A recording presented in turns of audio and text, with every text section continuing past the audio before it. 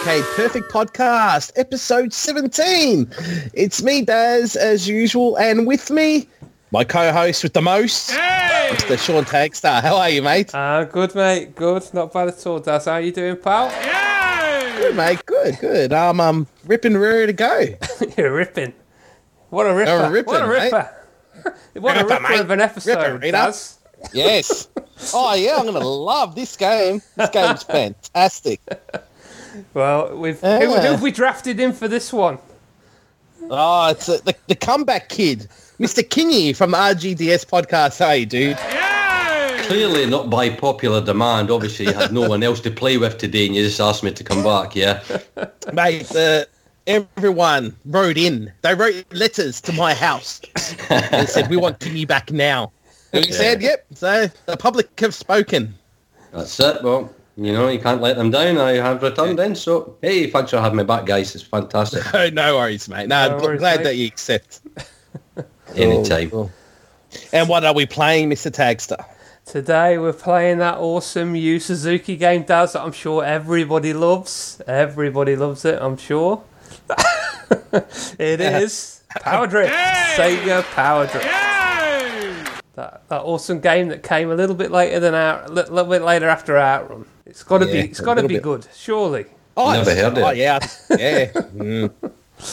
Yeah. I can't wait to give my opinion on this. Oh. You watched Hate Mail. Hate Mail. Oh man. No, it's I love this game, mate. I do. I really do. But we'll see. Yeah. What about you, right, Kingy? Are you a fan? Are you a fan, Kingy, off the bat? Oh, absolutely. I played this. It was short-lived in my local arcade when it appeared in the late 80s. Obviously, many of these arcade machines were probably hired rather than bought by your local arcade amusement, so they only had them for a finite time. Yeah. And obviously, if it isn't raking in the money they hoped, and it disappears quite quickly. But for its duration it was there, I played it really often with one of my mates. Yeah. And I really think it's an excellent game. Yeah. A lot of people think, you know, that style of game peaked with Outrun and all the rest, but I do think to a degree this took it to a new level. Yeah. Yeah, Daz thinks exactly the same. Yeah.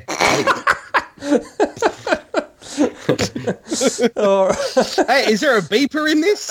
There's a beeper? Is there a beeper in this game? Oh, dear. All right, shall I talk a little bit about the game, and then we can get into a bit more of our experience around it, shall we, before we start talking reviews, crazy. okay? Go crazy. So, Power Drift. Power Drift's a game by Sega. It came out in 1988. It's a racing game made lots of use of the sprite scaling technology. So this one was using a different board to Outrun that had a few more bells and whistles on it, called the Sega Y board. So it basically allowed additional planes of sprite scaling on it. So basically it allowed twists and things like that, compared to Outrun, which was more of a scaling throughout the screen. It allowed different angles of scaling on it. Basically, this came out in a few different versions. It came out in a stand-up version. It came out in a sit-down version, which was a non-moving type, which I think is pretty rare. Seen those in Japan, but maybe not many other places in the world. And then there's, if you really want to play a good version, then there's the Super Deluxe version, which is all singing, all dancing, all moving cab. So I don't know how many of us, if any of us have played that one, but that's probably, I would imagine that is the way, if you want to play Power Drift, that is the way that it was intended to be played, using that big deluxe cabinet. It's another Yu Suzuki game, so the master Yu Suzuki, one of his games. The idea of the game is to basically come in the top 3 positions for each track. At the start of the game, you choose which kart you want, and something a little bit different about it was that you got to pick a character as well. So if there's a certain character that you like, there was a range of characters across the top of the screen. Depending on when you hit the accelerator button, you could pick that character and be as that person in that cart. And you basically had to choose then which course you wanted as well. So you had courses A through to E.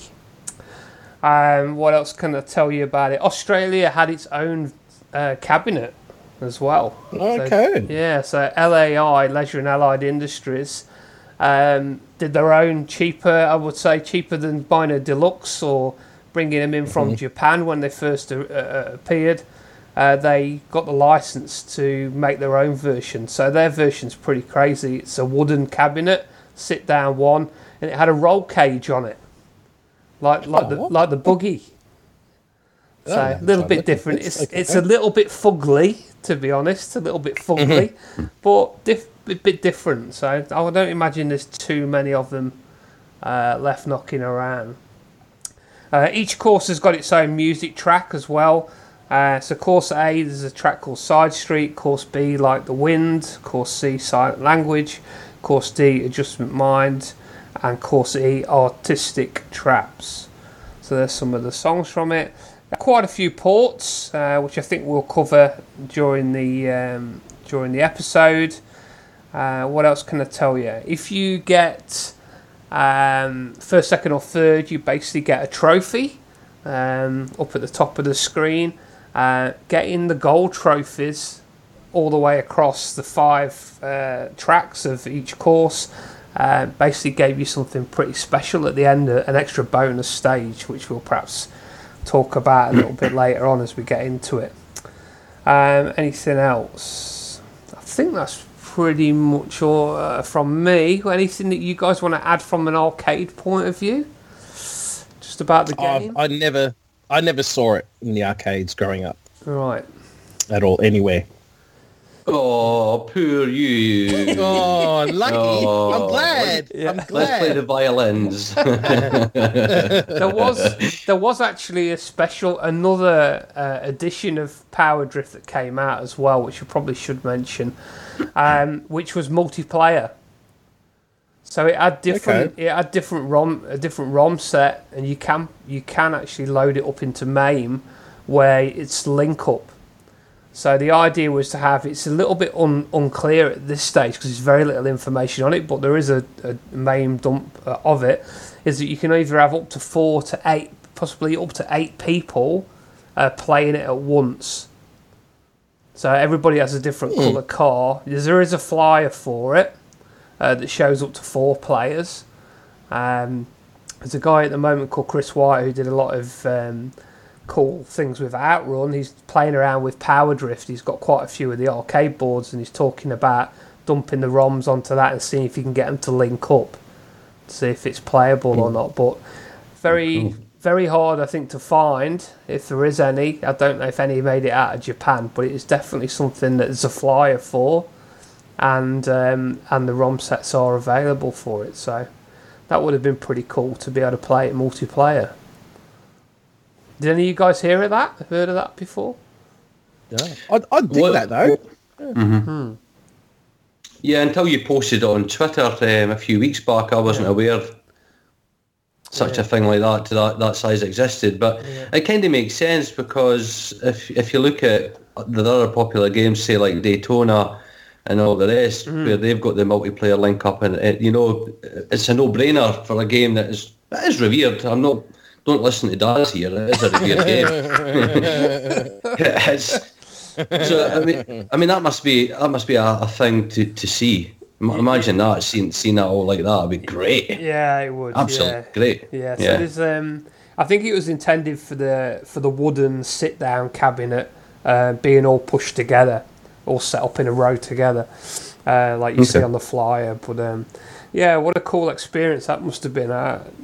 There's a few photos of it at a trade show in Japan, but I've never seen anybody post any pictures of it in an arcade. So I don't know if they've been and gone, or if there is still a few lurking around somewhere. But at the moment, I haven't seen any. But yeah, I could imagine it'd be a good laugh to do that. Yeah. If you like the game, obviously. If you like the game. Oh dear. All right. All right. So I'll talk a little bit about my memories of the game, and then if go. you guys have got any others, we can run through. So the first time I remember playing Power Drift, I think was in the arcade, or say arcade. It was actually a roller skating rink.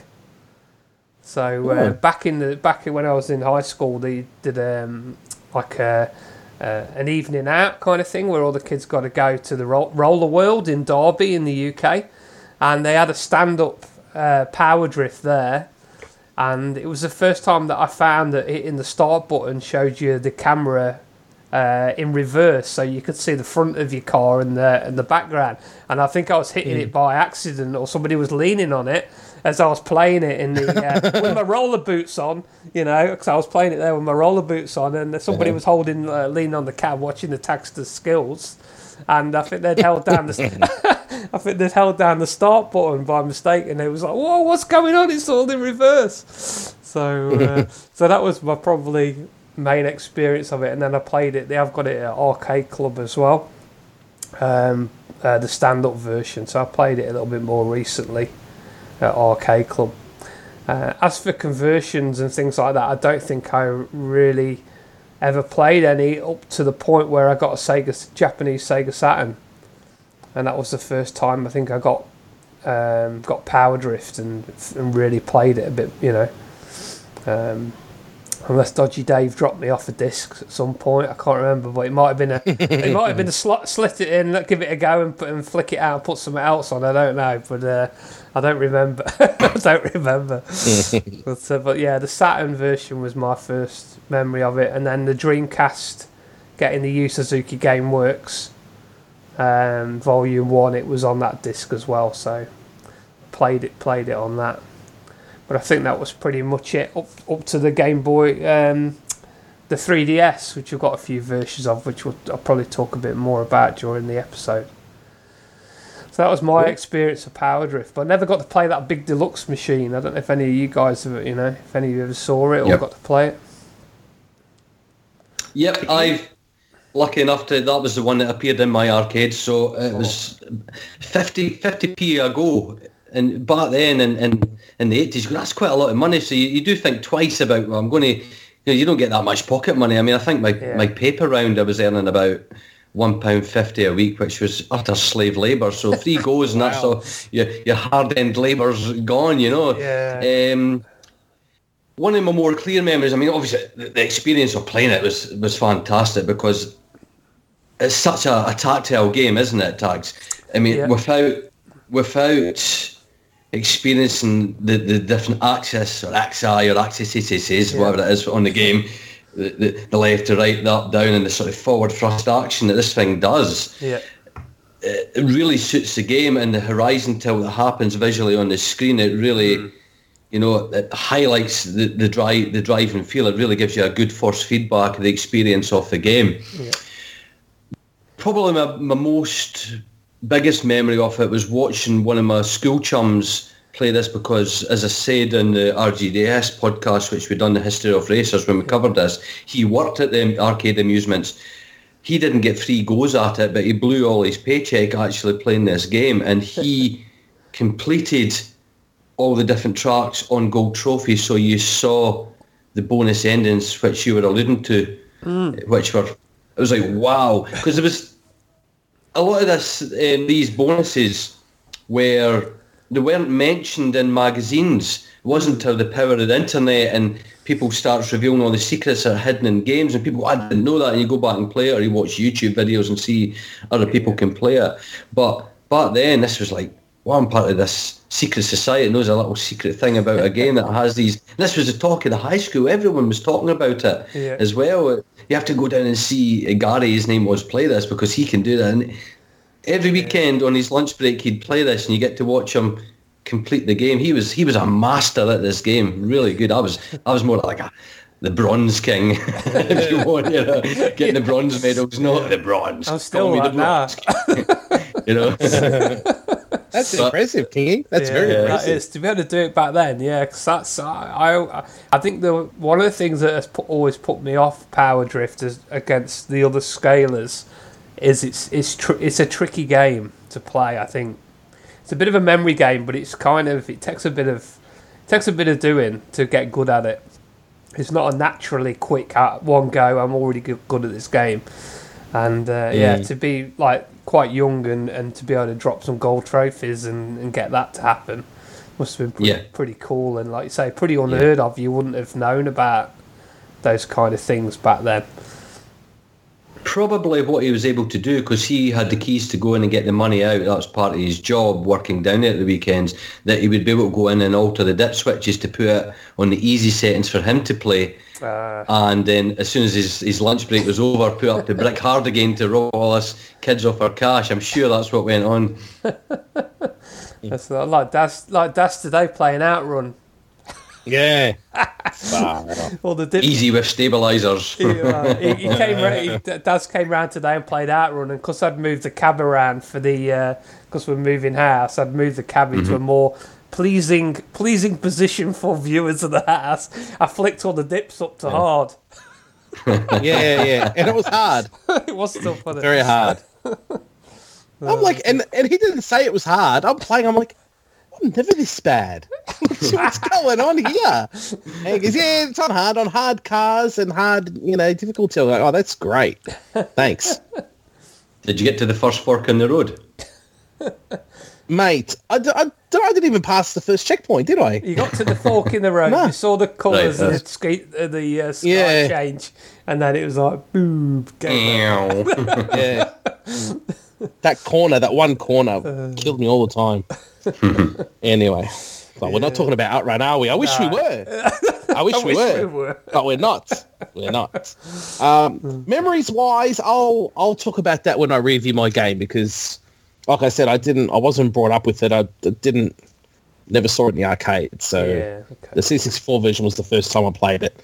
But I'll give my opinion on that when I get to it. Yeah, fair enough. But yeah, fair enough.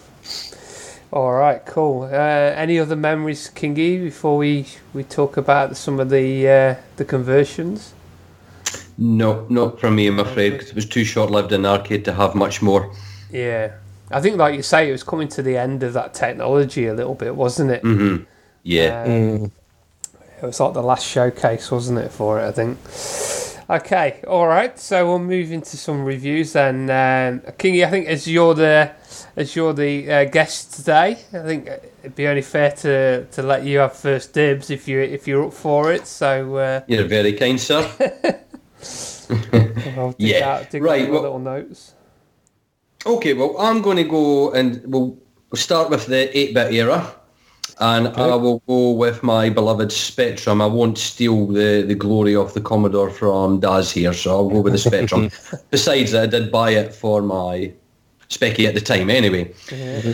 So, and there's a bit of a story with this. I can tell you guys a little anecdote if you indulge me, please. We love those, you know. We said if there's one thing we want Kingy back for is his anecdotes. Have they got anything to do with nail varnish remover? Not this time round.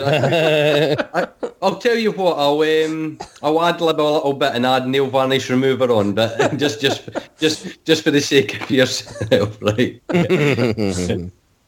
Right. So I saved my hard-earned pocket money when I wasn't wasting it in the arcades, and by mail order, the game dropped through the door. And to be honest, it is a bloody turkey on the Spectrum. It is not a good game by any means. Okay, I always do prefer the high-res Spectrum sprites, okay, but the downside to that is the games 9 times out of 10 are monochromatic, and you kind of, in a racing game, you lose the car on the tracks and things like that. All of the 8-bits tried to do some imaginative things to handle a game that was way beyond their capabilities. This was really ambitious for any of the systems. On the Spectrum's sake, you don't get the logs for the dips and the roller coaster style of the track. It just looks like somebody's ripped out their pubes and glued them and made a track out of them. It does. It looks like that. It was the pubic razor. Pubic grip. Right. It's just rubbish. Was it a really curly course, Kingy? Yeah, very curly course. Made from clock springs. It just looked crap. And you know the eroded canyon columns that are on the side of the track in this game, whatever they're meant to represent. Even the arcade, they look a bit weird. On the Spectrum, they look like kebab-induced turds. That's the only way I can describe it, right? I've done better in the morning after being a night in the sauce and I had a kebab and said, that's what they look like there at the side of the drift, the side of the road. It's just not pretty. It really isn't. It runs at a slow rate. The controls are unresponsive. You can clearly say they used it's the same offers as the Spectrum conversions of Wick Le Mans, and they've used the same engine. It looks pretty much the same apart from adding this fugly track. And it's just not a good example of the genre in the Spectrum. I mean, you guys covered the Chase HQ a few episodes back, and it shows capably the Spectrum did do a few decent races. It wasn't its strongest point, but how they done Chase HQ was very clever. But this... It just doesn't work. It's just not a good game, and it does have the bonus endings in the game. I'll give it that. So they've played the arcade, and 9 times out of 10 you heard the stories back in the past where they gave the offers a bag of coins, run down to the local arcade, take notes and run back and start writing the game. So purely at this point, Activision, who secured all of the 8-bit licenses, invested in it perhaps. I don't know if it was an in-house team or not, but the guys had clearly seen the game, that's a bonus. But anyway, so it's crap, and I don't like it. It's not good. It's not. But the story behind it, my mate, who was also called Gordon, he was at high school with me. He loved this, and he would go down to the arcades and play it, and he'd always talk about it. This is the greatest. And that's the thing. He didn't own a home computer himself, right? It wasn't his thing, but it was just this thing about Power Drift that appealed to him, and he really just loved that experience, the thrill and excitement of playing that game. It really pushed all his buttons. So I was a bit of a vindictive guy, but I still am. I have this vindictive, twisted sense of humour. So anyway, my parents, they got a new washing machine, okay? And I asked, don't chuck the box out that it came in. Can I have it up in the bedroom? I've got an idea for it, right? And, this is play school for me. So I decided to make my own sit-in cab with the Spectrum, right? Oh, no. So, I mean, a washing machine box, it's not complete in all fronts. There's a gate and bottom bit so you can lift the box up. Yeah. So I adapted that. I laid it down the floor, got a Stanley blade, and cut it about a bit. But on the lid end, which does have the top in it, I cut a small hole big enough for the monitor to stand. I got the nested tables from downstairs and propped it and poked the monitor through this cavity that I cut in the box and put the Spectrum inside the washing machine box, extension cables coming through a wee hole, and cushions sitting down with the joystick to play it. And also cut a bit of paper and wrote something on it, and I'll explain what I wrote shortly, and stuck it to the back of it that came across like a T section on it. So anyway, I'd done this on the Sunday. I back at school on the Monday, and I had to say to my mate, did you hear the competition in the latest Spectrum magazine? And he goes, that's a Spectrum magazine you read Crash? I goes, that's correct, yeah. What about it? Well, I entered a competition on it, and it was just a simple prize draw, and you were actually going to win the full arcade cab. And guess what? I won it. He goes, no, you're having a laugh. He goes, no, seriously, mate, I won it. He goes, no. And he didn't believe me, right? He didn't think, well, how's that ever going to fit in your bloody house, that thing? I've got it in my bedroom. Honestly, I've got it in my bedroom. He goes, So I convinced him eventually with just bullshitting him enough all day, right? So he goes, come down to my house after tea. Pop down and you'll get to see it, and you play it all night. Oh, you're brilliant. I'll come down. I can't wait for this. So the rest of the afternoon we were in double maths, so bored. I can't wait to come down and play this game. It's so exciting. It's like, like, oh, does he know, So anyway, fast forward, he comes down. Trying to hold my chuckles in as he's coming up the stairs. Yes, upstairs. I mean, how could he he played it down arcades all the time. There was no way I was going to get through the bloody gate at the front of the house, let alone the front door upstairs. But, you know, if I was upstairs, the joist would have bowed. Exactly. Yeah, we got a crane, we took the roof off and we lowered it into my bedroom, and we fixed it all up again. So he takes one step into the bedroom, stares at this thing, and there was just this, about 5 seconds of silence, and I got a F off, right? He spun in his heel and went out the bedroom door, ready to storm down again. But then he stopped and came back in. And he went, "Why did you write Darth Vader is Luke's father on the back of the car there?" I went, "That's a spoiler." And he went, and broke the camel's back, right? And he stormed downstairs, out the door, and I seen him marching up the street and looking out my bedroom window, right? And he never spoke to me since this, because I opened the window and shouted up the street, and there was people about it. Goes, "I suppose you'll not be wanting the lift home then." Closed the window. And you know what? He never spoke to me again. Really? Wow. Total cream puff. Oh, that is funny thing. That was cruel, wasn't it? Oh, that's great. Man. That story needed to be told. Yeah. I feel privileged that it appeared first on here. Yeah. So is that your complete review for the Specky? Yes, it is an uninspiring bollocks conversion. I just not for me. This one is you know me. I'm a good defender of the Spectrum, but this isn't even Marmite, lads. This is Charmite. I tried loading it using my the flash cart for it on the real hardware. I tried 3 different images, nothing would load. Then I ran it off cassette off my phone, off an MP3, nothing. It was just would not load. Then I tried to buy emulation, not load. So I gave up on it. I quickly looked at some footage today at Tags actually. I thought it looks okay, but I might be wrong. I must be wrong. So maybe it was good that it didn't work for me. Okay. I don't know. No, but I was willing to give it a chance. I always do. Yeah. I was doing well. A chance. You didn't play the arcades. You didn't play the Spectrum. Did you just play? I actually did play the arcade. I did play that actually. Mate, listen. I've got the arcade machine in my house. If you come over, promise cool, you, I'll be there. Arcade. I won it in a competition. It's even got a spoiler on the back. Oh dear. Would you like to hear? Would you like to hear a quick bit of trivia before we go to the next one?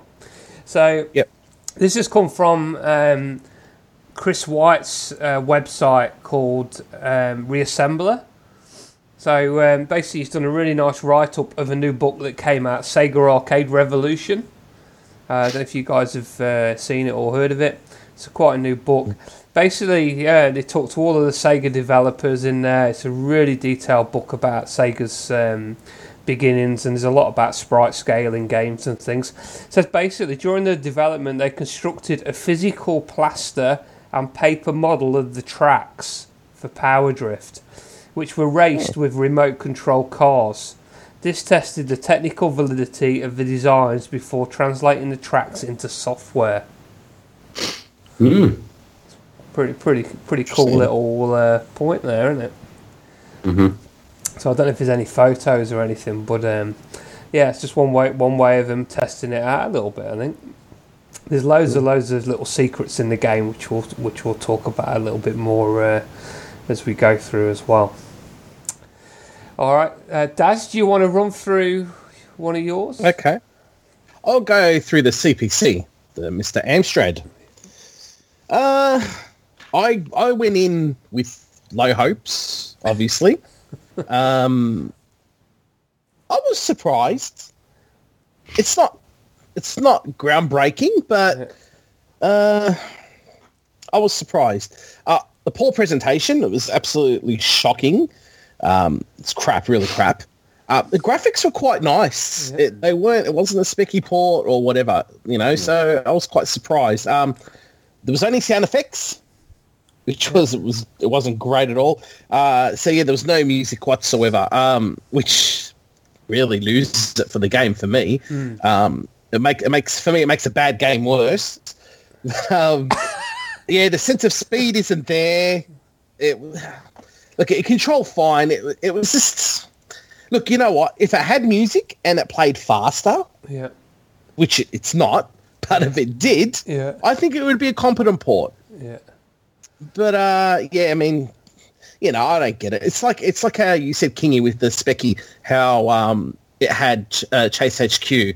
Chase HQ on the Amstrad was phenomenal as well. You think, come on, this machine can do better. Mm-hmm.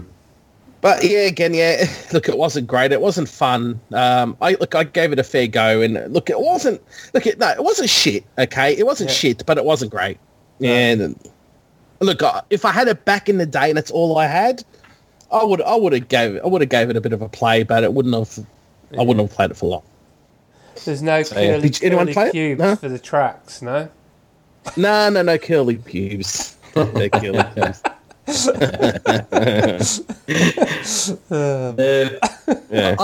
with you there, great colours. Yeah, it had great colours though. Yeah. I mean, I scribbled down there. It's colourful, but ultimately it's just uninteresting to play. Yeah, it is the slowest of all the free, and isn't the free 8-bits. And what I will say, on all free 8-bits, they suffer from this. There is no wheel motion animation, so the cars themselves, apart from shifting to the left and to the right, are pretty much static, so you don't get an illusion of sense of speed, motion, or sense of speed. Yeah, that's a shame. You're right. It did do different tricks for the cobblestone effect, because that's what it's trying to emulate there, and it's not got the curly pubes. I think it pulled it off with a little bit better.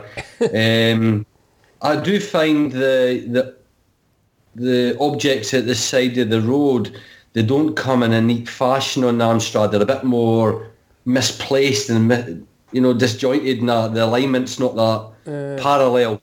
But both sides are going as quick as each other. That's right. It's just there's something off. So the colour wise, I was surprised, because it is actually the same authors as the Spectrum version, but at least they did do a direct port. So hats off to them for that. They did play within reason to the strengths of both machines, if you know what I mean. Yeah.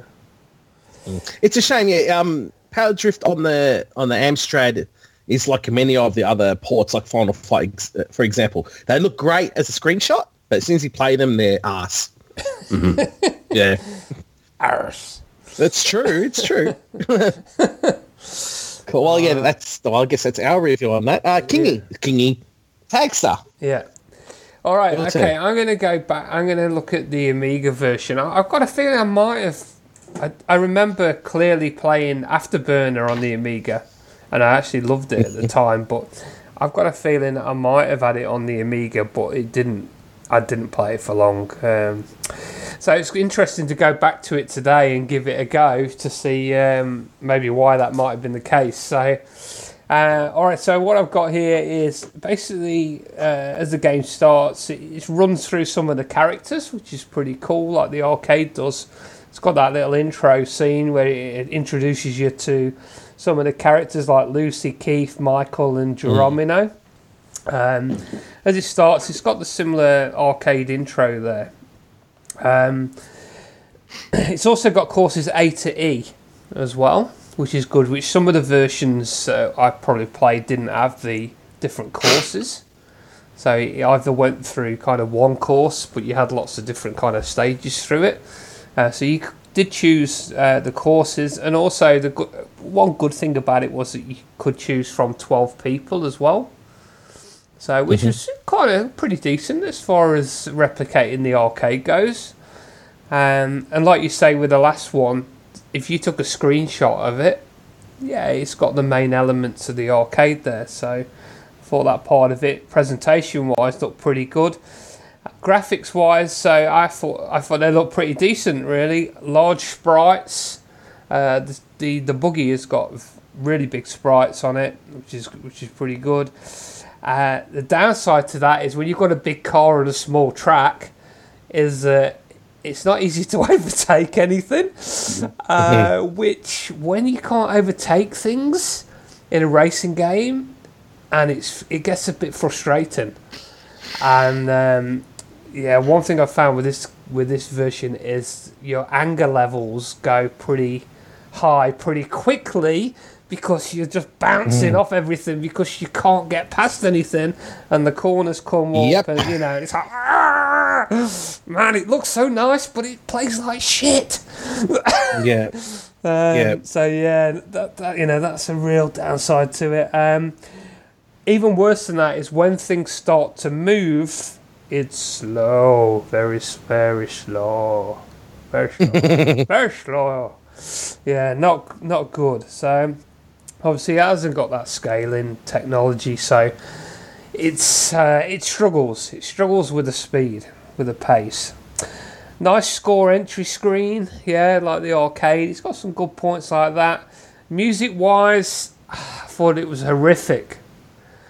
I put here, Hero will be rocking back and forth in the corner of his music studio. If you heard this, it's kind of like, I don't know, somebody strangling a cat. Oh wow, it's bad. I thought it was, I don't know about you guys, but I thought the music was terrible on it. It was a real shame. The music to the arcade is great. It's really not good. It's really, really bad. And there's a lot of other versions that were better. There is some speech, things like final lap, but there's no move over, bozo in there. But there's a little bit. No taunting and things like that. I kind of think they did the best with what they could with the game, but it does play like a turd. I completed stages up to the 3rd level, I think, but just couldn't bring myself to keep playing it to get any further. So it looked quite nice until it moved. It looked great until it moved. When it moved, it chugged along. I think Chinny Vision would have something to say about being able to use a mouse to steer. He really didn't like that for Space Harry, even though it was, kind of okay for a computer. You had the options to choose the mouse, so mouse to turn. It's a shame. It looks great, and even the start thing with the little wings, that comes down, and okay. There's a lot of nice little things in there that are like the arcade. It's just, I think it struggles with the power of being able to make that whole thing move. And be fluid. What are your guys' thoughts? I don't think it's. I don't believe it's the biggest turd. I might have to hold judgment on that at the moment to look at the other ones that I've reviewed. But it looked great, but just played like a turd. I tried loading it up on my Amiga, but it wouldn't work, so I just gave up. Right. You're jinxed with this game, aren't you? Oh, dude! And look, I'll just say something about the Atari ST. The same with that; it actually loaded, but I finally figured out. Like, if you remember a few podcasts ago, I spoke about Chase HQ. Remember, I couldn't use the space bar to do the turbo. Yeah. Well, it looks like half my keyboard is a bit defective. I think there's probably broken contacts or something like that. So it does need fixing. Yeah. So reason why I couldn't play Power Drift is that I needed to press spacebar to insert the next disc. So I couldn't play it either. So there was no 16-bit home computer versions for me. Well, if you'd have got it working, Daz, you might have hit your keyboard that hard on the other side. You might have had a fully defective keyboard. Pretty much. So no Amiga or Atari ST for me in this version.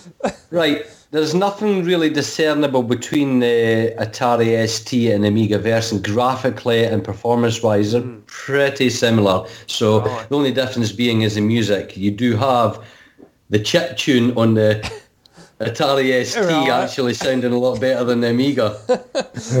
Wow. What I hated most on everything you've said, Sean, is on my notes. Right. To me, it is more like a proof of concept tech demo rather than a game that should have been released. Yeah. What annoyed me the most is the gap between the logs on the roller coaster sections of the tracks. There's big gaps between them, and just vertigo, like you were going to fall through them if you were actually driving over that, But it just doesn't work. I didn't really enjoy it. No. I found the corners were like almost like 90-degree bends, so you couldn't. Yes. Really hard to gauge, like going round a corner. It was. Which is not good in a racing game that you can't go round people, round cars, because your car's too big, and you can't gauge the corners because they're too sharp, or they're very difficult to visualise what the corner is. It like kills it. It really kills the game. Do you know what? For me, that sounds like you're talking about the arcade version as well. That's what I don't like this game. It's just to me. I personally find this game, especially the arcade version, look, it's pretty, okay, and I like the effects, but to me it just looks like one big graphical mess. It just looks like it's everywhere. It's just me. I don't think, like I said, like in stills, I think it looks nice, but when it's moving, it just looks too busy. There's just too much shit happening. And as soon as you hit one side, it's like a ping pong. It's like doing. To me, it's just, look, maybe because I'm crap at it, I don't know. But it's just one game. I try and I try. I want to like it, but I just find it too busy, and it's just too much going on, and it just takes fun away from me. Besides one conversion, which I'll talk about later. Okay. I can totally see why you feel that way, Daz, about it, to be fair. Because I felt like that about it for longer than I have felt about it that I enjoy it. For sure. So, I understand where you're coming from with it. And I think that's why a lot of people probably prefer games like Outrun and stuff, because it's just... It's an easier...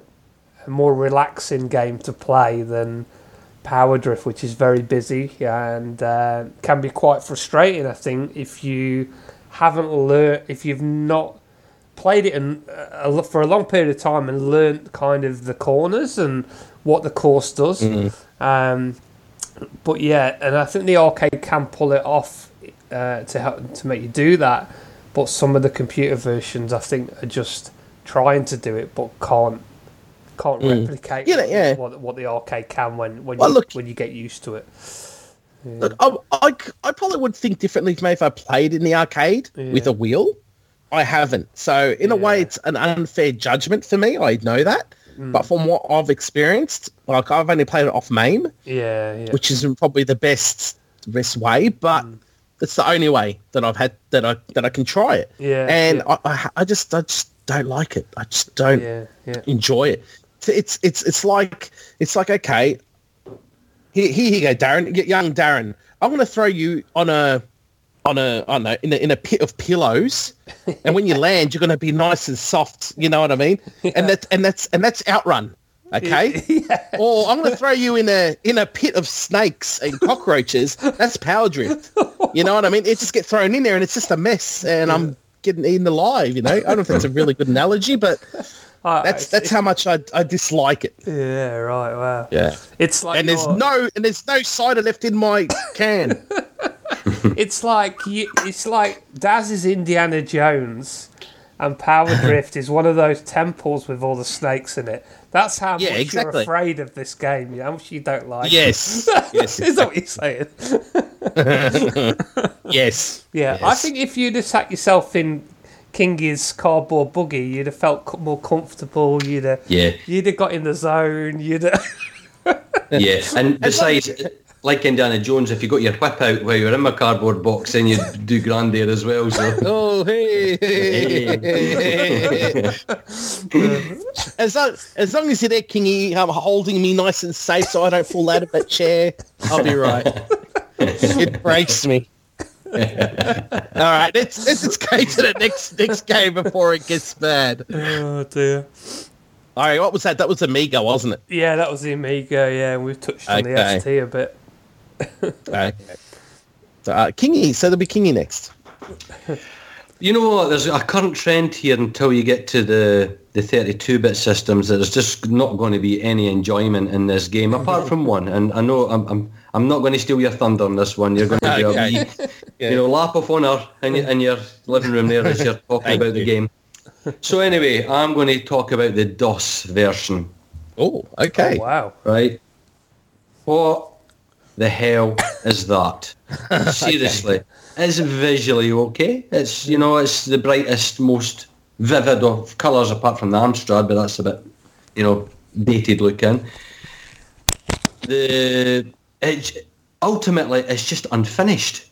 That's the biggest problem on the game. It's incomplete. It's barren.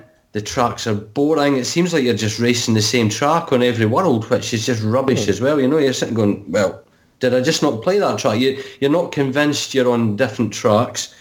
The road itself is a mess. It's just it's like it's buggy. It's just brown with bits of broken colours in it to give you the sensation of speed.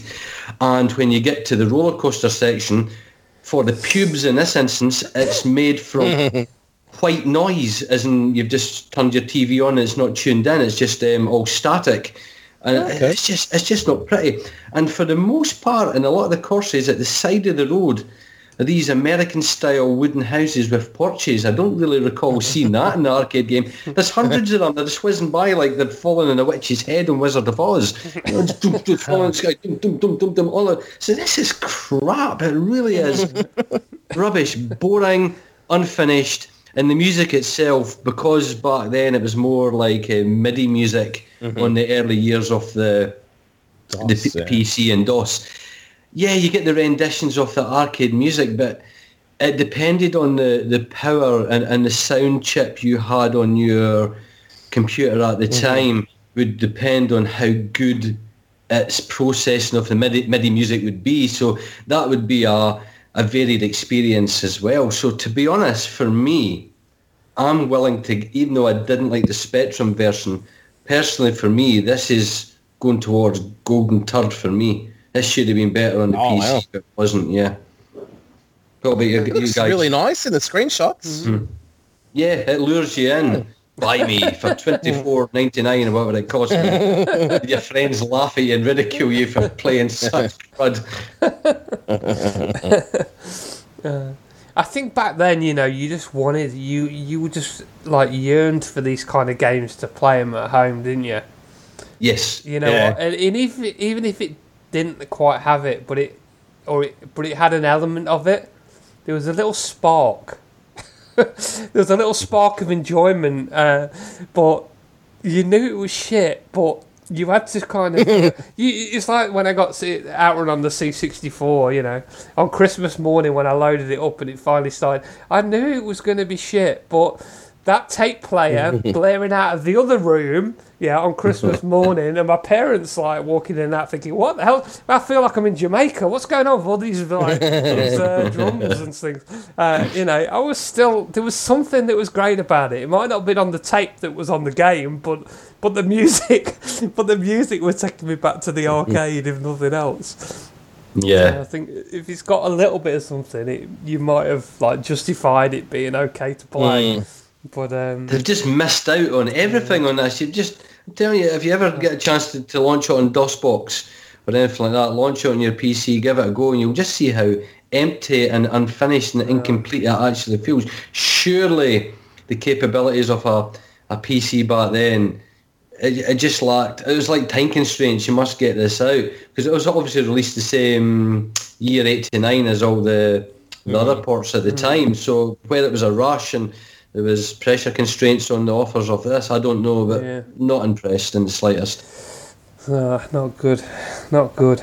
It would have been hard for people to make games back then for PC because they'd have to think about everyone's systems on what they had, how much RAM, how much space they had, what monitor they had, and so it's kind of a hard place to be in. Making games for PC back then. It was a frontier, wasn't it? Anyway. All right. Do you want a bit of trivia to break it up? Oh, go for it. Yep, go for it. All right. Again, this is from the Reassembler Blogspot by Chris White. He actually broke the code of Power Drift, and he found lots of crazy messages within the game. So he literally had to go through the code line by line. He came across one and then went through the code line by line to find the rest. And he basically said, a crazy game with some amusing secret messages that I don't think have ever been revealed. After 20 years, it's surely time to see what the developers were smoking. As I realised during my out-run work, M2 titles contain weird and wonderful content. Power Drift is no exception, and I soon found text about elephants and various smells by examining the memory and MAME. So it says, basically he tracked it down, he went through it, and I don't know if you guys have ever put this in or not, as a kid, but if you type sex into your ending in your name screen, it flashes up on the screen, danger, danger. That's cool. That's pretty cool, yeah. So we found that one, but many, many more were found as well during this. So danger, danger was a good one, which was sex. But also when you hit break and start, and hit the start button, you can get and change gear. You get other messages by typing sex in as well. Sex basically comes up with like you, me too, and machine TKG. And some of these are obviously messages in between people at AM2 that they thought would never come out. There's another cool one. If you put in MAT, it says, "Do you know elephant smell?" Okay. question. Yes, they do. Yeah, no idea. If you put in HIR, it says music designed by Hero and sound designed by Deshi. So there's a few more. I might go through a few more depending on what they are. But there's at least 12 or 13 different messages that will appear when you type in different initials, which are all little Easter eggs that probably were never revealed until Chris broke down the code and came across them. Mm. So so there you go. Another one, REE. I love this one. This is Japanese English. If you've ever seen it, hello with an A, HALLO. Hello. Let's find another message. Are you M2C2 member? Member is MENBER. Oh, okay. Yeah. So I think it's part of the AM2, programmers and things like that, dropping funny messages in and things like that. But lots of weird hidden little things in there. All right. Ready. Okay, so a few. All right, I shall get next. That was good. Hello. Okay. Hello. Sex. Talking about sex, the C64 version. I love it. I love it. Good presentation. I think it's got good presentation. I think the graphics are nice. The music is breathtaking. I think the music is absolutely phenomenal. Basic sound effects. Tight controls, I think are really good. Look, I love the game, but I feel it's just a normal racer reskinned as Power Drift. Reason why I enjoy it. And I actually disagree with you, Kingy, with the sense of speed part. I actually think it feels very fast. Okay. I really do. I really do think it feels fast. The game doesn't feel like Power Drift to me. It's not like Power Drift. It doesn't have like the logs or anything. It's just one long road that bends and up and down, and it doesn't look like a bridge when it's going up. It just looks like a hill. You know what I mean? So, and in the end, I absolutely love it. I think it was a lot of fun when I grabbed it in the day. It blew my mind. Yeah. And then, because that's what I was used to, when I played the arcade versions and all the other versions, I thought, what the hell is this? I was kind of disappointed that the 64 version wasn't like the arcade, but then I came to my senses. I thought, you know what? Good. It's not like the arcades. So, in a way, I think it's pretty unfair to actually review this and say it's Power Drift. Yeah. Because it really isn't Power Drift. Deep down. You know what? It's got more in the DOS version, so I think it needs to retain that name. Okay. Fair enough. Dear. Oh, man. Okay, so you guys both played it, didn't you? Yep. Yeah, we did. I'm interested to know what Kingy thinks. I made like notes a few weeks ago about this one without knowing your guys' opinions. So yeah. Well, look, actually, that's right. I forgot to note down. Actually, I love that he can help flips the bird every time you drive past as well. Yeah, it's great. Right, you want me to go first? Yeah. Yeah, go for it, Kingy. Yeah. There's no denying this is by far the best 8-bit port. You have to see past. There's no logs. There's no, as you say, there's one grey track. The grey is a weird colour on the Commodore, isn't it? It's a bit like I had this tinky neighbour next door that used to put all our whites out at the weekend, and all our white linen and towels were all the same stewed off-white colour. That always remembers me of that, you manky woman, you know. But it's got great music. It's very colourful. As you said, the taunts are within the game. It's a bit blocky, but that's the downside on the different resolution modes on the Commodore. If you want more colour, you have to lower the resolution down. But it's by no means fugly. It is a delightful and charming game. I find the only downside to it, on the roller coaster bits, if you want to call it that, there's a real lack of the side objects on the side of the road. They just seem to vanish until you get back down again. Yeah, I agree. But it is cheeky and it is cheerful, and for the most part, it is a game that is independent of Power Drift, as you said. I do believe there are no bonus stages within the Commodore version, whereas Amstrad and Spectrum did, though. I think that's fact. I've never seen any evidence of. In fact, I played it with. There was a hacked ROM for the Commodore, and I played it with Always Come First, and there wasn't, certainly on the version I played anyway, there was no which we've never actually spoken about the bonuses yet. I suppose we can do that as an in-between trivia bit again, in between the games if you want, guys. Yeah. But yeah, I liked it. Guys, I do think it is the best 8-bit version, by far. Yeah, okay, cool. Seems like it's getting a good deal, the 664 version. It was a little while ago when I did my review of it, so I'll read through it and see what I thought. So basically, I got on here loading. So when you're loading it up, there's images of the characters from Power Drift that come up on the screen, which I thought was quite a nice little touch on it. And the title music I thought was actually really good. Well done to Dave Lowe. And one of the game really only had one music track throughout it. But it was actually a really good version of the original, and it pissed all over the Amiga version, to be fair. Does it really? Wow. I totally thought so. As far as the Amiga goes, I thought it was a. And it doesn't get boring. It doesn't get boring, does it? No, it was good. No. It was good. It's a good little jingle of it, I thought. Worst of all, I thought, was the sound effects of going past a car. It's like a tight-lipped fart noise. Yeah. It gets very annoying. Yeah, it's like you've been drinking milkshakes on a diet for a week. Yeah, that's right.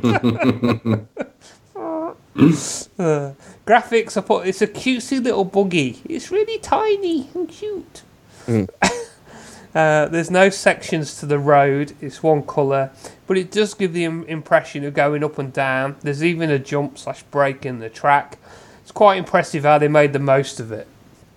So even though it didn't have, I suppose, the detail in the track, they did. I've got a feeling they did what they could do in the time to make it feel like Power Drift where you're going up and down. Playability, it's not terrible. Back at the time of release, you would have probably been happy with it if you like the arcade. It's just kind of boring now, that's for sure. Hold left, hold right, go, let go, and repeat. So I just think when I played it, I found it a little bit repetitive, and maybe, it was either hard left, hold, hard right, hold, let it go straight, and so on and so on. So I don't know if it would have held your interest for that long. Accuracy, so the layout of the races, the tracks, and even the finishing of the top 3 positions appear on the screen. There's no flyover of the track, like I didn't see that on any of the versions. But there are the 5 sets of courses, A through to E. For sure, it was a goddamn lot better than Outrun was 3 years earlier on the 64. So yeah. I like the 64 version. Yeah, so that's kind of Outrun. I do. Yeah, look, it holds a dear place. In the toilet. Oh, come on. Alright, no, I won't talk about that now. We'll do Outrun soon.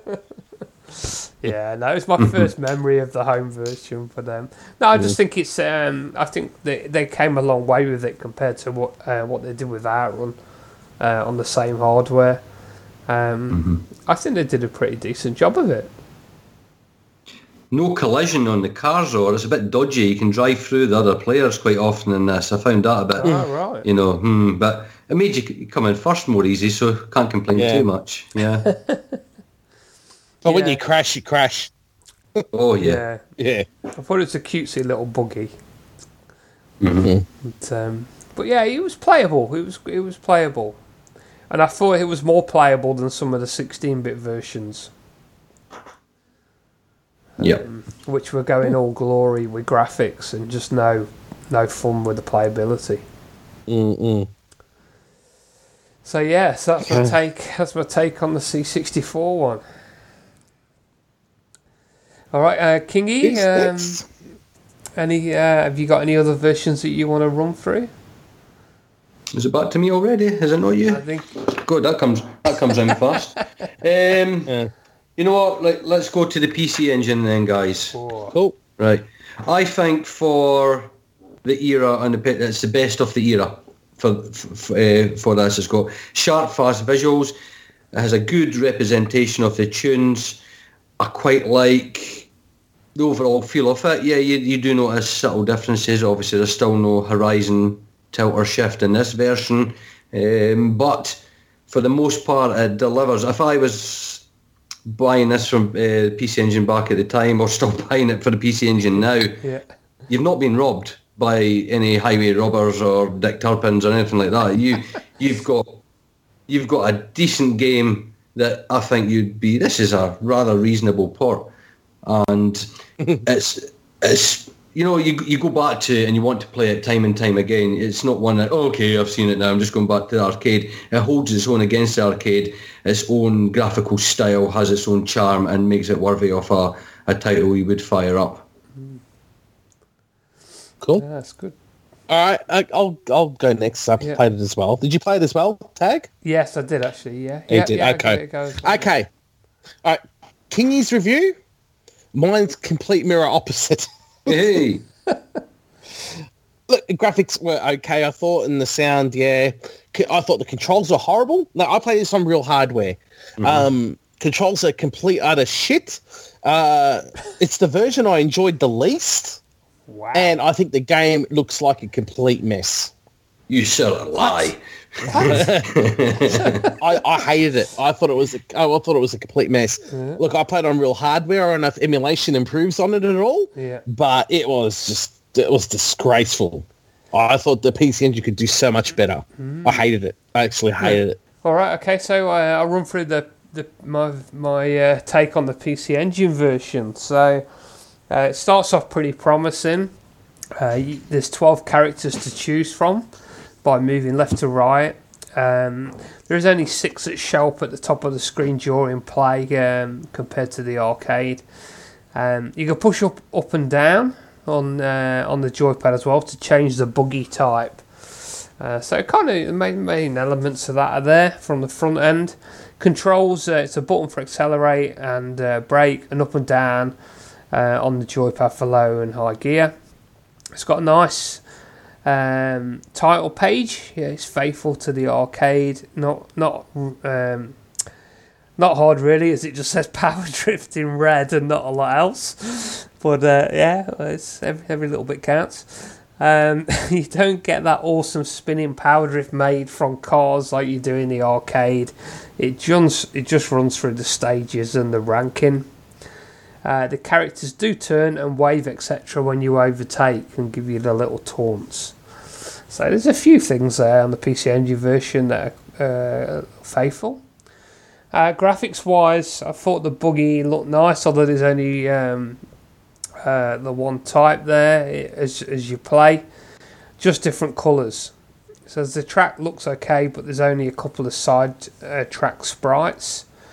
As there's no sprite scaling, the movement speed is simulated by the individual sprites, changing and getting larger towards the screen. As slow speed, it's really choppy. It's not until you get up to your highest speeds that it actually starts to feel like it's running okay. It's kind of like the Mega Drive version of Outrun. Really, that's what I found. It's a little bit choppy. It's more playable though to race than the Amiga version, but still hard work with the sharp turns in the track. So I thought it was easier and a bit more playable the Amiga, but still tricky with the sharp corners. Music wise, some of the tracks are there, but they're not a patch on the arcade. They're much better than the Amiga, though, that's for sure. There is some speech at the end of each lap, like saying hurry up and things. Some of it's missing, but there's a few additions in there. One of the biggest gaps I found is that there's no course selection. So you've got no A through to E courses. So you start off and then it kind of goes through the stages as you progress. So overall, I thought it wasn't a bad version. When you get up to speed, it's okay. At slow speed, when you first building at speed, it is choppy. It's got some of the main elements in there. It's not the biggest turd that I played. That's for sure. I think in retrospect it wasn't as good as what I thought it would be. Playing it today, I thought the PC Engine version would have been a little bit better.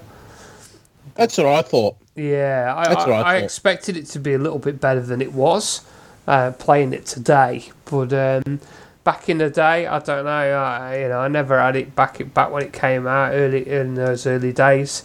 You might have been quite happy with some of those additions that it had in there. It had quite a few things to make it feel quite complete. But yeah, it's certainly shown its age today when you compare it to what the arcade was.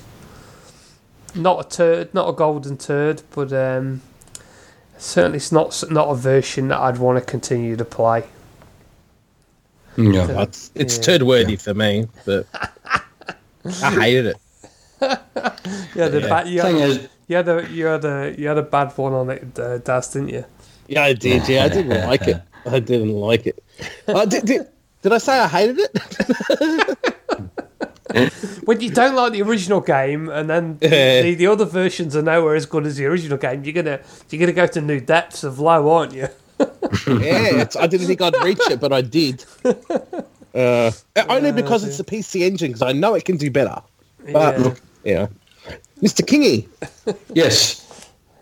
I think, personally, that because the Atari and Amiga versions are so bad and unplayable, that's why I'll still stand by my opinion that of this generation, it is the best of the bad bunch. It's by no means ever going to win the golden joystick, but I still think it's a reasonable version, but we'll stick it reasonable. Yeah, well, I mean, the weird thing is, I think I've pasted on the Arcade Perfect Facebook page.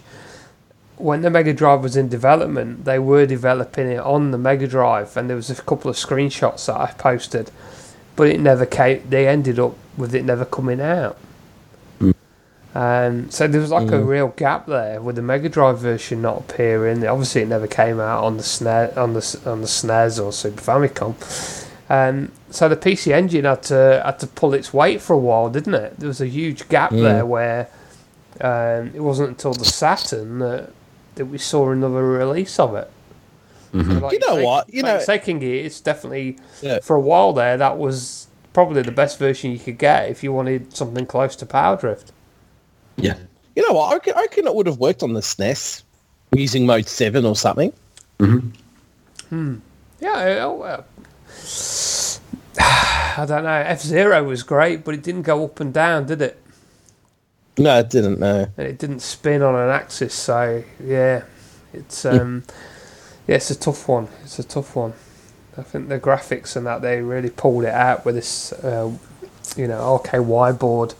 They're putting the spin on it and the different axes and all that. It was something that it took a while for, not until the 90s when the Saturn came out that they could get anywhere near replicating it.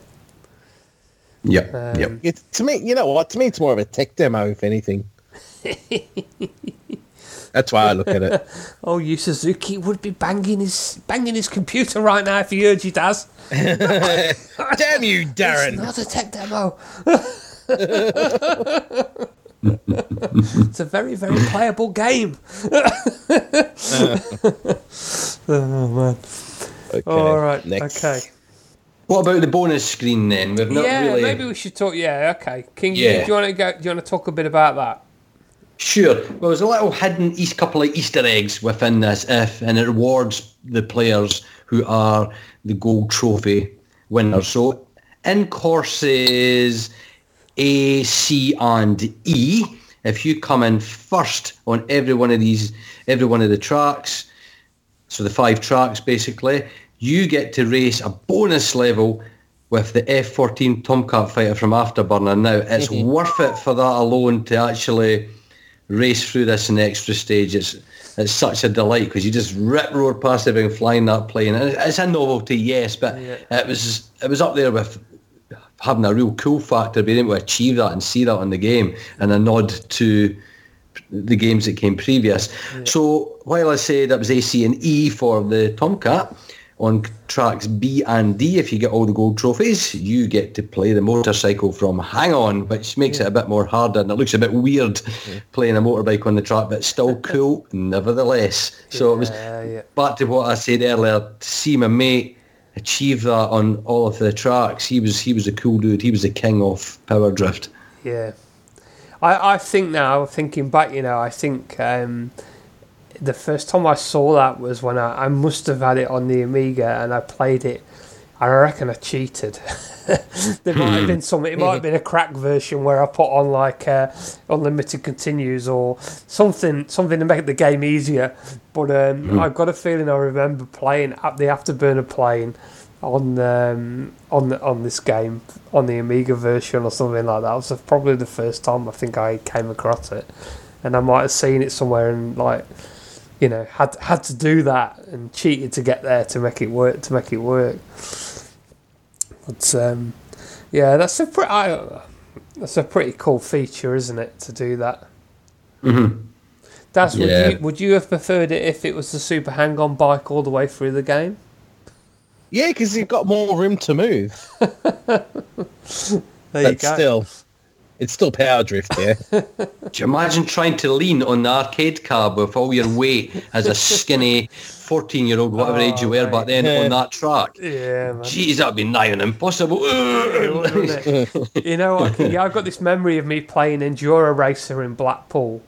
Mm-hmm. Yeah, and I was there. My parents let me go off on my own, so I can't remember what age I was, but I was okay to walk up the strip on my own and go and... Oh, you big boy. Really. I'm a big boy now. I felt up by a few dodgy people. But yeah, I was in the arcade on my own. I remember sitting on that Enduro Racer and putting a coin in it and playing it, and I was like, trying my hardest to pull that bloody bike back, and never getting a good enough jump on it to get over the obstacles. But same thing, yeah. Just you needed a bit more pies behind you before you can do that. Pull on it as well, to get it. Oh, but I beg your pardon. Who else? Tag. This is a G-rated show. Oh, you can edit that out then. Yeah. In the gutter or bring in listeners, Daz. So we can talk about pubic roads, but not your mate pulling on it. Okay, I know the line now. Oh man. All right. So okay, what's up next, boys? So okay, I'll go. Yeah, is it me? Yeah, go for it. I'll go Sega Saturn. That was the last version I played. Yeah. I had to get a copy from Dodgy Dave from down the road for this one. I played it on my home system. Actually, rest in peace, Emu Paradise. That's where I got it from. Lucky I did. Oh, am I lucky? I'll let you know. As long as it hasn't got a virus, pretty much, I thought it was like the arcade version, but I found it less busy, which I think is a plus. Controls were tight, and I like the extras in it. Because that also has the afterburner and all that kind of thing. I didn't actually get to do that part. I did have to do research to see that, but yeah, it's also got all the bonus bits. I liked it. It was good. It felt okay. Probably the 64 version is probably my favourite, but the Sega Saturn one would be one I would play again. I actually didn't mind it. I actually didn't mind it at all. I liked it more than the arcade version anyway, via MAME. Yeah, it's. I reckon it was more because they adapted it for the console. The controls were really nice. I'm not sure if the steering wheel works with it. I don't have one, so I couldn't try it. Yeah. But yeah, and like I said, because it was less busy, I found it less busy. It was a lot more bearable to play. Yeah. Okay. Mm-hmm. Yeah. What about you, Kingy? Did you ever play? You played the Saturn one, haven't you? Yes. You mentioned. Yep. Yeah. Played that. Everything does says it is an enjoyable game. The frame rates aren't as good as the arcade. I believe this one runs at 30 frames per second, where the arcade was 60. So there's a noticeable difference in just how smooth the game actually runs at. Yeah. But you know what? It's completely arcade worthy. And when the Sega Saturn owners got this, they must have been absolutely delighted to have that on the system. And I do believe that the analog steering wheel that was made really with this in mind is absolutely fantastic to play it with. I don't know if you've got that yourself, Tags. You've got the steering wheel for it or not, but I believe that's the way to go with this game, and it makes it just that bit more enjoyable. It says on the back of the steering wheel you've got to sit in as a Nusi washing machine box to play it to get the full effect. Get a sibling to shake the box as you're playing it. If you turn left, you shout left, and your sister tilts the box a bit for you or something like that. But yeah, it's damn good, and it's up there with, well, it's the arcade experience at home. That's the best way you can describe it. Yeah. Yeah, for sure. Yeah, I didn't do it. I didn't revisit it this time around because I sold all my Saturn stuff before moving countries. But that was one of the 5 games that I imported from Japan at probably a hefty price of 50 to 70 quid at the time. Wow. Mm-hmm. Yeah, and because I love that's about £500 in real money today. You know that, mate? Yeah, that's right. You're that old. That's right. But it was a strange one because I see what Daz was saying. I bought it and I probably didn't get my money's worth out of it because I didn't play it that much. Okay. Because I'd always go back to Outrun and play the copy of Outrun that I bought.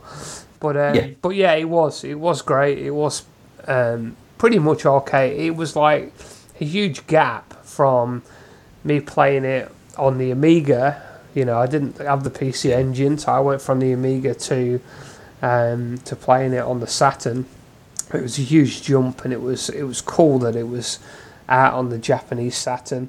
It never came out in England, did it, or anywhere outside of Japan, which is a real it didn't. Which is a real shame, really, for a lot of those sprite scalers that didn't get out.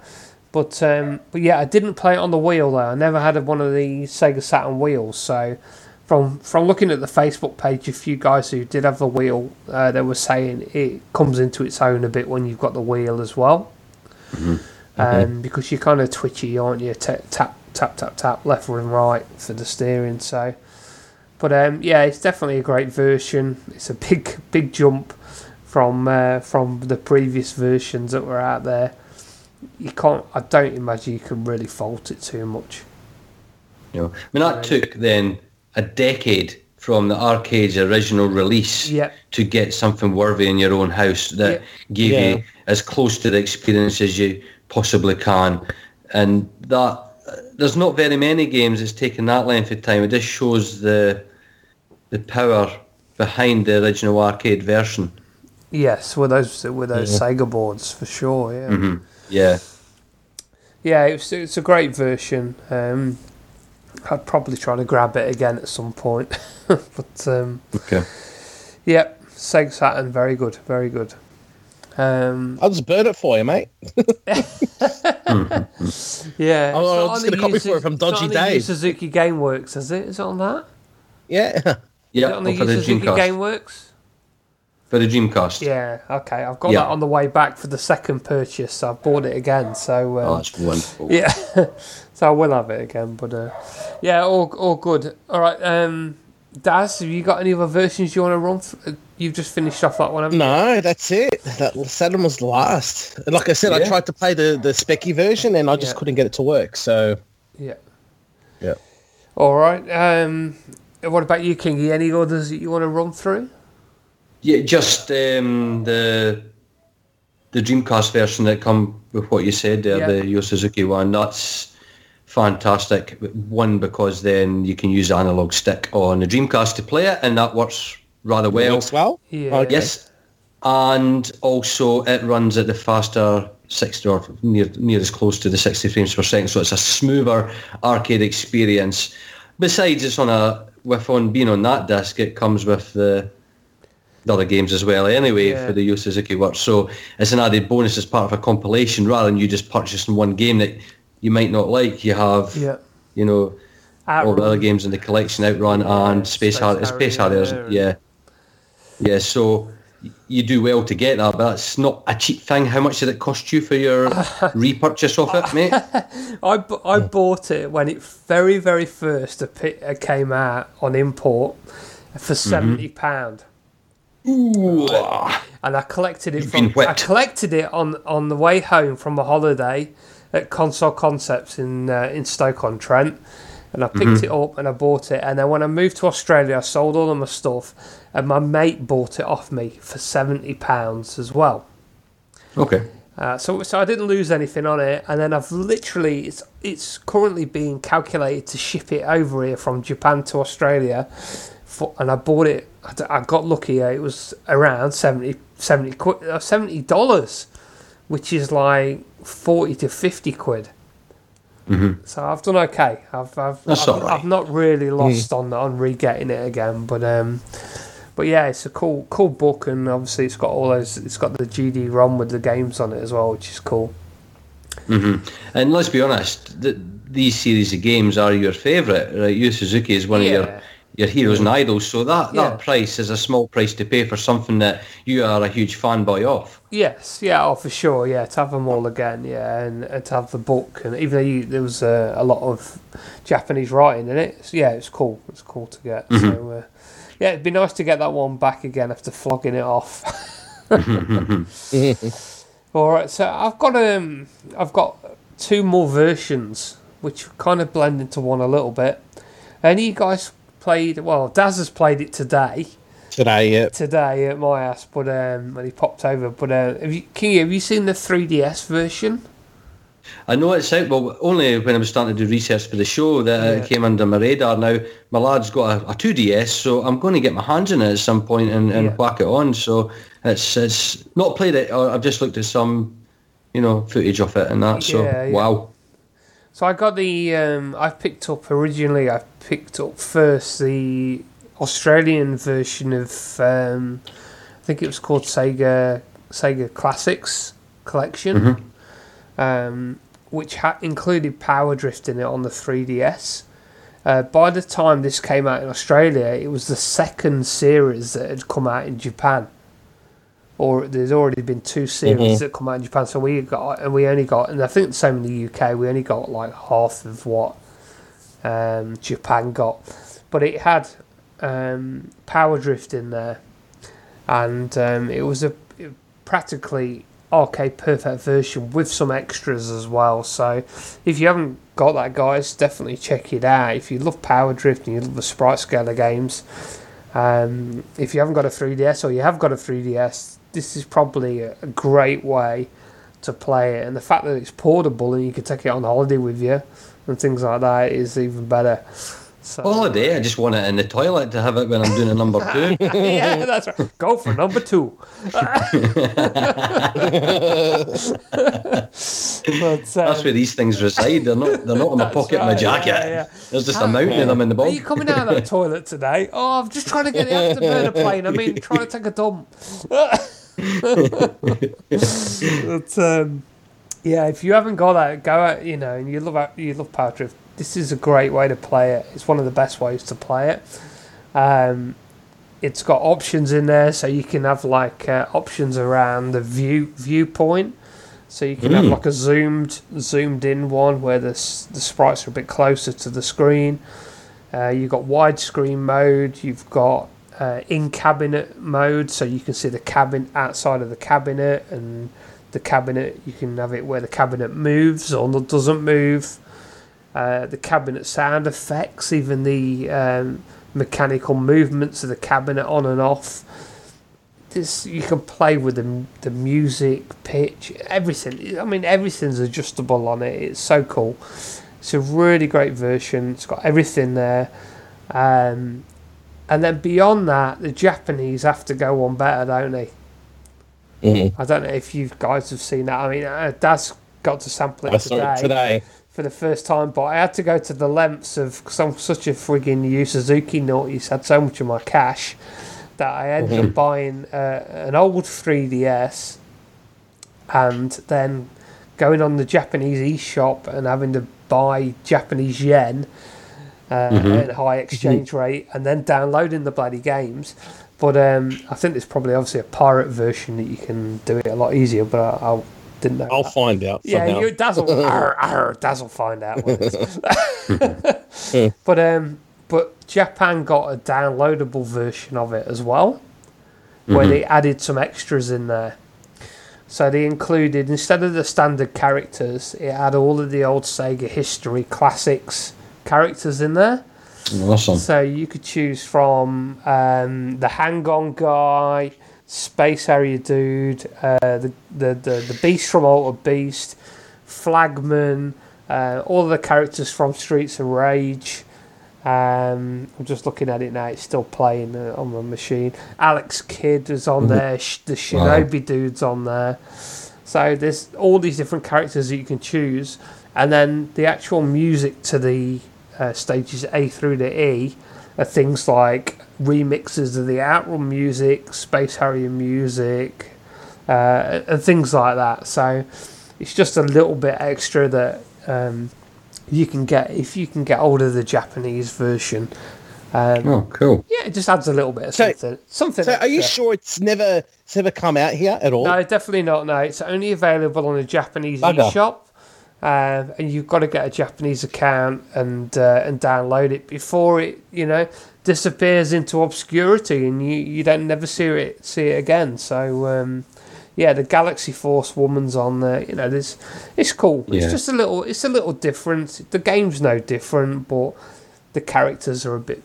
It's a bit of a change. The music's a bit different. The taunts are funny, because each character's got a slightly weirder taunt to it and whatever.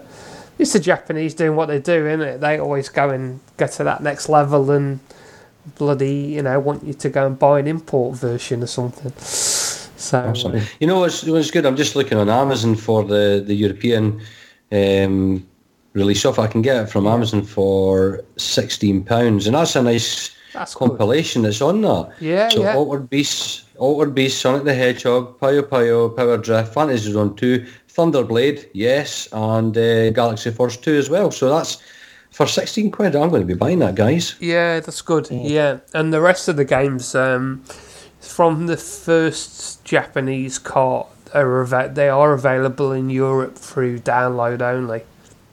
Right. So you can download them as individual games. They're only like £6 each, something like that. So Outrun and so on and so on.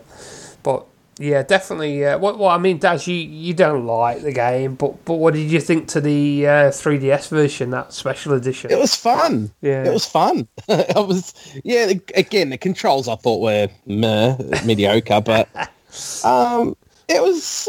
I liked it. Yeah. It was quite fun. Yeah. I tell you what. How does the 3D? Sorry, go, Gord. I was just wondering how the 3D perspective works on the 3DS with it. Does it look quite cool, or is it just more gimmicky? Yeah, that was what I was just about to mention, because it's criminal not to.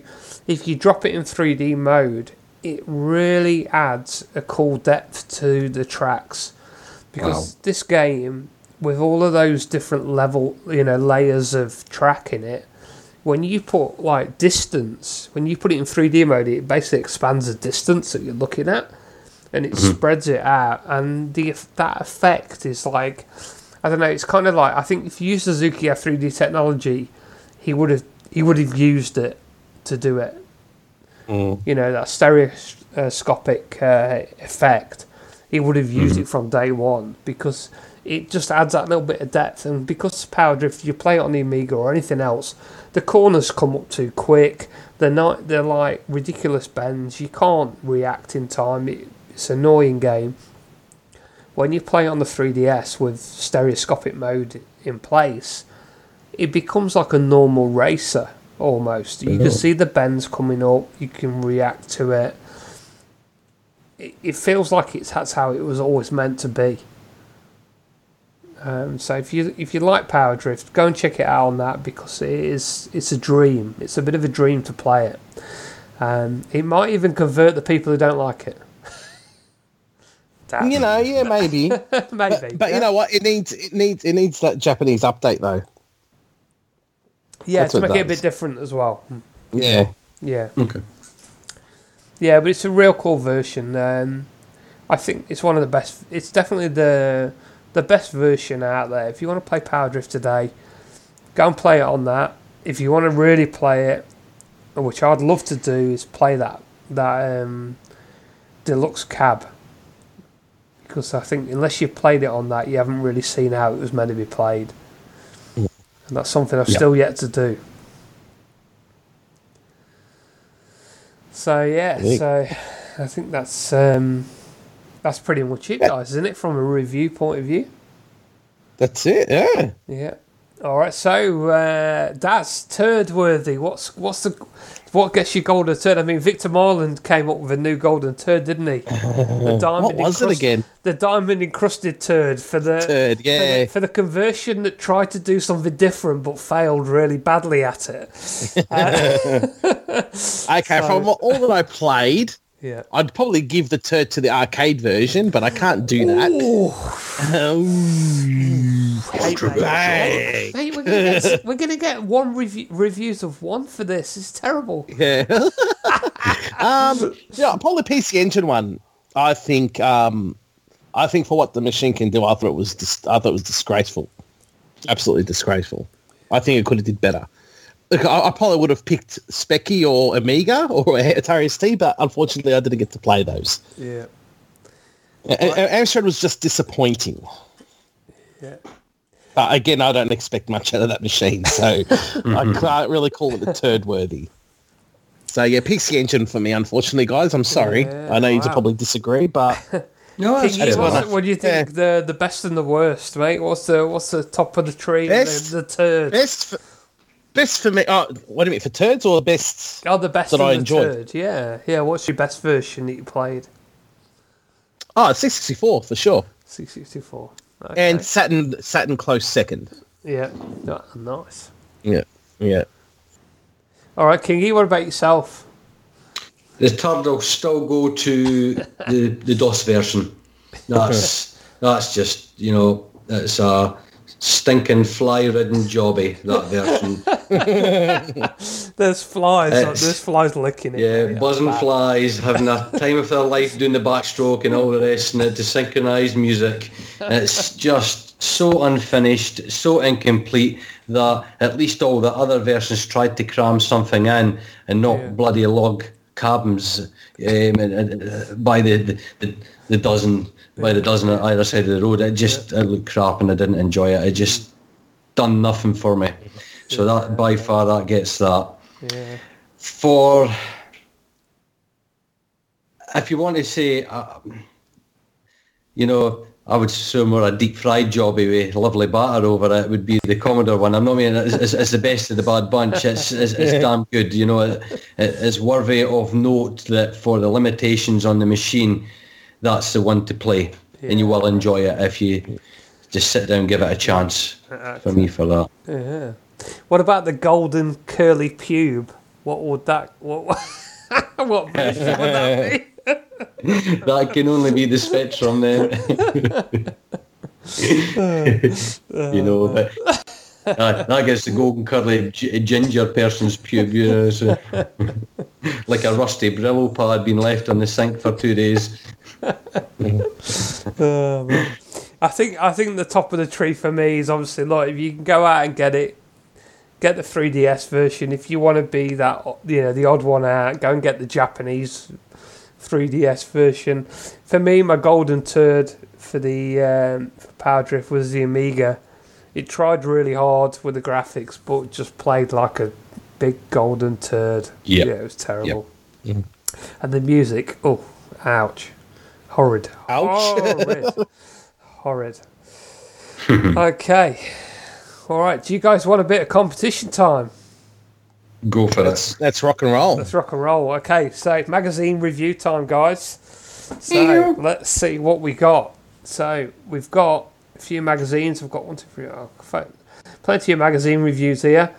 Okay, Zap 64 magazine. We'll go for Kingy first as your the guest, Kingy. You've probably done that. You did this before, didn't you? I think. Yeah, played this before with you. Yeah, we invent. I was on the maiden voyage of you deciding to do this. Yeah, so Zap 64 reviewed it in November 1989. Okay, and they gave it a score. Kingy, what score did they give it?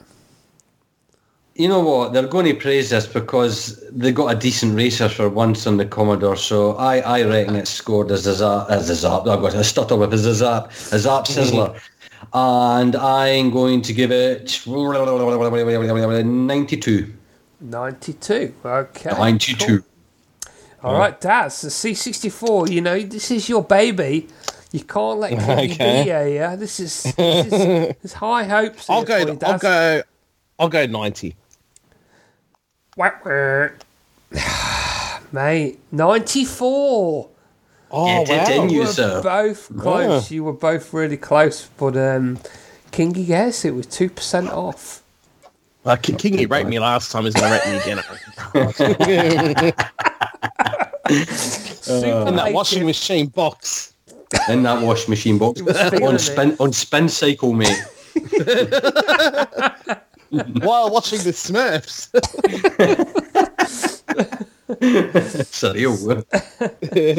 Superlative high-speed off-road action set in the incredible fast pace for the rest of the following this Christmas. November 1989. Okay, here we go. We're going to go for the... Okay, we've done the C64. Let's have a look at another one. I think a lot of these are Commodore 64 ones, but anyway. Let's see if there's an Amiga one or something. We seem to have a lot of reviews. Okay, here we go. All right. ASM Magazine. Actual Software Market in November 1989. Daz, what did they give Power Drift? Yeah, and we've got no idea what version it is, so it's a random guess. That doesn't help me. Oh, jeez. ASM. It could be the Amstrad, maybe. ASM. The Actual Software Market. Well, French, Amstrad, yeah, I reckon. I'll say 45. 45. Okay, Kingy, what do you think? You know what? There's no way that Amstrad people are going to give any of their games a low score like that. I'm not. That's way too low. They were, especially in France, they were proud of I love the Amstrad. Yeah. Very, very proud. But that's if we're talking about the Amstrad. That's if we're talking about the Amstrad. If it is, that's what I'm going to go for. Well, 85. I'm going to say 85. 85. Okay, Kingy takes it. It's 77. Oh, wow. Yeah. For the mystery version. Yeah, the Power Drift is the beste. It's with the Sega Games, das Spiel. Get it. ASM, was it? ASM, yeah. Magazine. The actual software market. All right, now I reckon Kingy will recognise this one. The Games Magazine. Oof. Yeah, you remember that one? I remember it. Yeah. I bought a few copies of that over the years. I think here and there. Short-lived, wasn't it? I think it was. Yeah. The Games Magazine again, the C64 version. What was your score, Kingy? Oh, what will I give that? Oh, you know what? I think it's a revered game on the Commodore. Yeah. You're saying Commodore, yeah? Yeah. It's not going to kiss its butt as much as Zap did, because Zap was always good at I'm not meaning it in a bad way, but you know, it gave games high scores. Yeah. 90. 90. Okay, Daz. Remember, this is C64. What do you think? Games Magazine. Did you get that in Australia? No, it doesn't sound familiar. Okay. Didn't get magazines you could read. Yeah. I'll get 85 again. 85. Okay, the score from Games Magazine UK. It said, playing similarly to the Commodore Buggy Boy, but with fast, plentiful 3D graphics somehow crammed into a single load, Power Drift is worth every penny. 92. Oh. Again. You sure have been owned. Bad. And you've been smashed. All right, okay, so what's that now, score-wise? 3 loser. 3-0. Very nice. 3-0, isn't it? Loser. That's it. I'm going to re-edit this whole podcast. It's just going to be a me and you tag. So it's going to be quiet. It's going to be quiet when Kingy talks. All right, we'll see if you can reprieve yourself, Daz. Okay. Okay. Ace Magazine, Advanced Computer Entertainment. Did you ever pick them up, Kingy? Ace. No, I just read them on the shelf. I didn't bother buying that at the time. Yeah, I think I didn't like it. No, Ace. Yeah, was that more of a serious magazine? I can't think now. I think I saw it. Is that the one that does it out of 1,000 or something like that? The score. No. Still give it out of 100 on this one, but they reviewed it in 1989. Ace Magazine. They're talking about the C64 version here. Okay, in some of the discussion. Okay, so what is your score? So it will be Daz first. Ace Magazine, C64. Well, guess what? I'll go 90%. Yeah, it's going to probably 90%. Okay. I'll take Kingy's 90%. It's probably going to backfire, but... Right, because Ace didn't stick exclusively to the Commodore, right, it was a multi-platform magazine, am I correct? Yep. Yes, it was. I mean, they're mentioning the C64 version. Yeah. Yeah, they did review others as well. Yeah, I'm not going to think it done as highly. I'm going to go for 75. 75. Okay. Well, they said more of an interpretation of the original coin-op than a direct conversion attempt. Fair. Yeah, so that's fair enough. Yeah, this plays dividends in the gameplay as the road layouts are far more playable. That probably rings true in what you've been saying. Particularly the absence of the crossovers. Animation is competent in the C64 version, making for an absorbing race game. Gave it 72. Oh, are you fucking serious? Sorry about the swears. That's far out. Oh, mate, sorry. He's in for a 4-0. He's in for a 5-0 defeat here, Kingy. You ready? Right, man. I can't get a break here. That was a common sense one. You gave that far too high in a multi-platform magazine. I know. You did. I threw a curveball there, Daz, and sorry, mate, I led you down the wrong path. Right. But come on, he said 75 and it was 72. It's like, what the hell? You know what? If it said 80, 80, 80, 82, I'd say okay. But he said 72. Far out. Oh, man. You ready? You ready? Pretty low, isn't it? Gonna... All right, come on. Oh, you ready? This is funny. This is funny. Okay, Commodore format reviewed it in 1991, so it was a re-release. Okay. Budget re-release. I should know this. Budget re-release. Remember Kicks or whatever it was back then? Yeah. They did a budget re-release. Okay, I'm going to take you through a little bit about it. Lead you down the wrong path. Great the first time round, and if you missed it then, you mustn't miss it now. A classic racing game. Oh, and there's a little sub-note. Note, the 41% score was written in error, and the correct score was given in a later issue. All right, interesting. Interesting. Commodore format, December 1991, re-release. Kingy, over to you for a 5-0 whitewash. 89%. 89%. What do you think, Taz? 90. Again.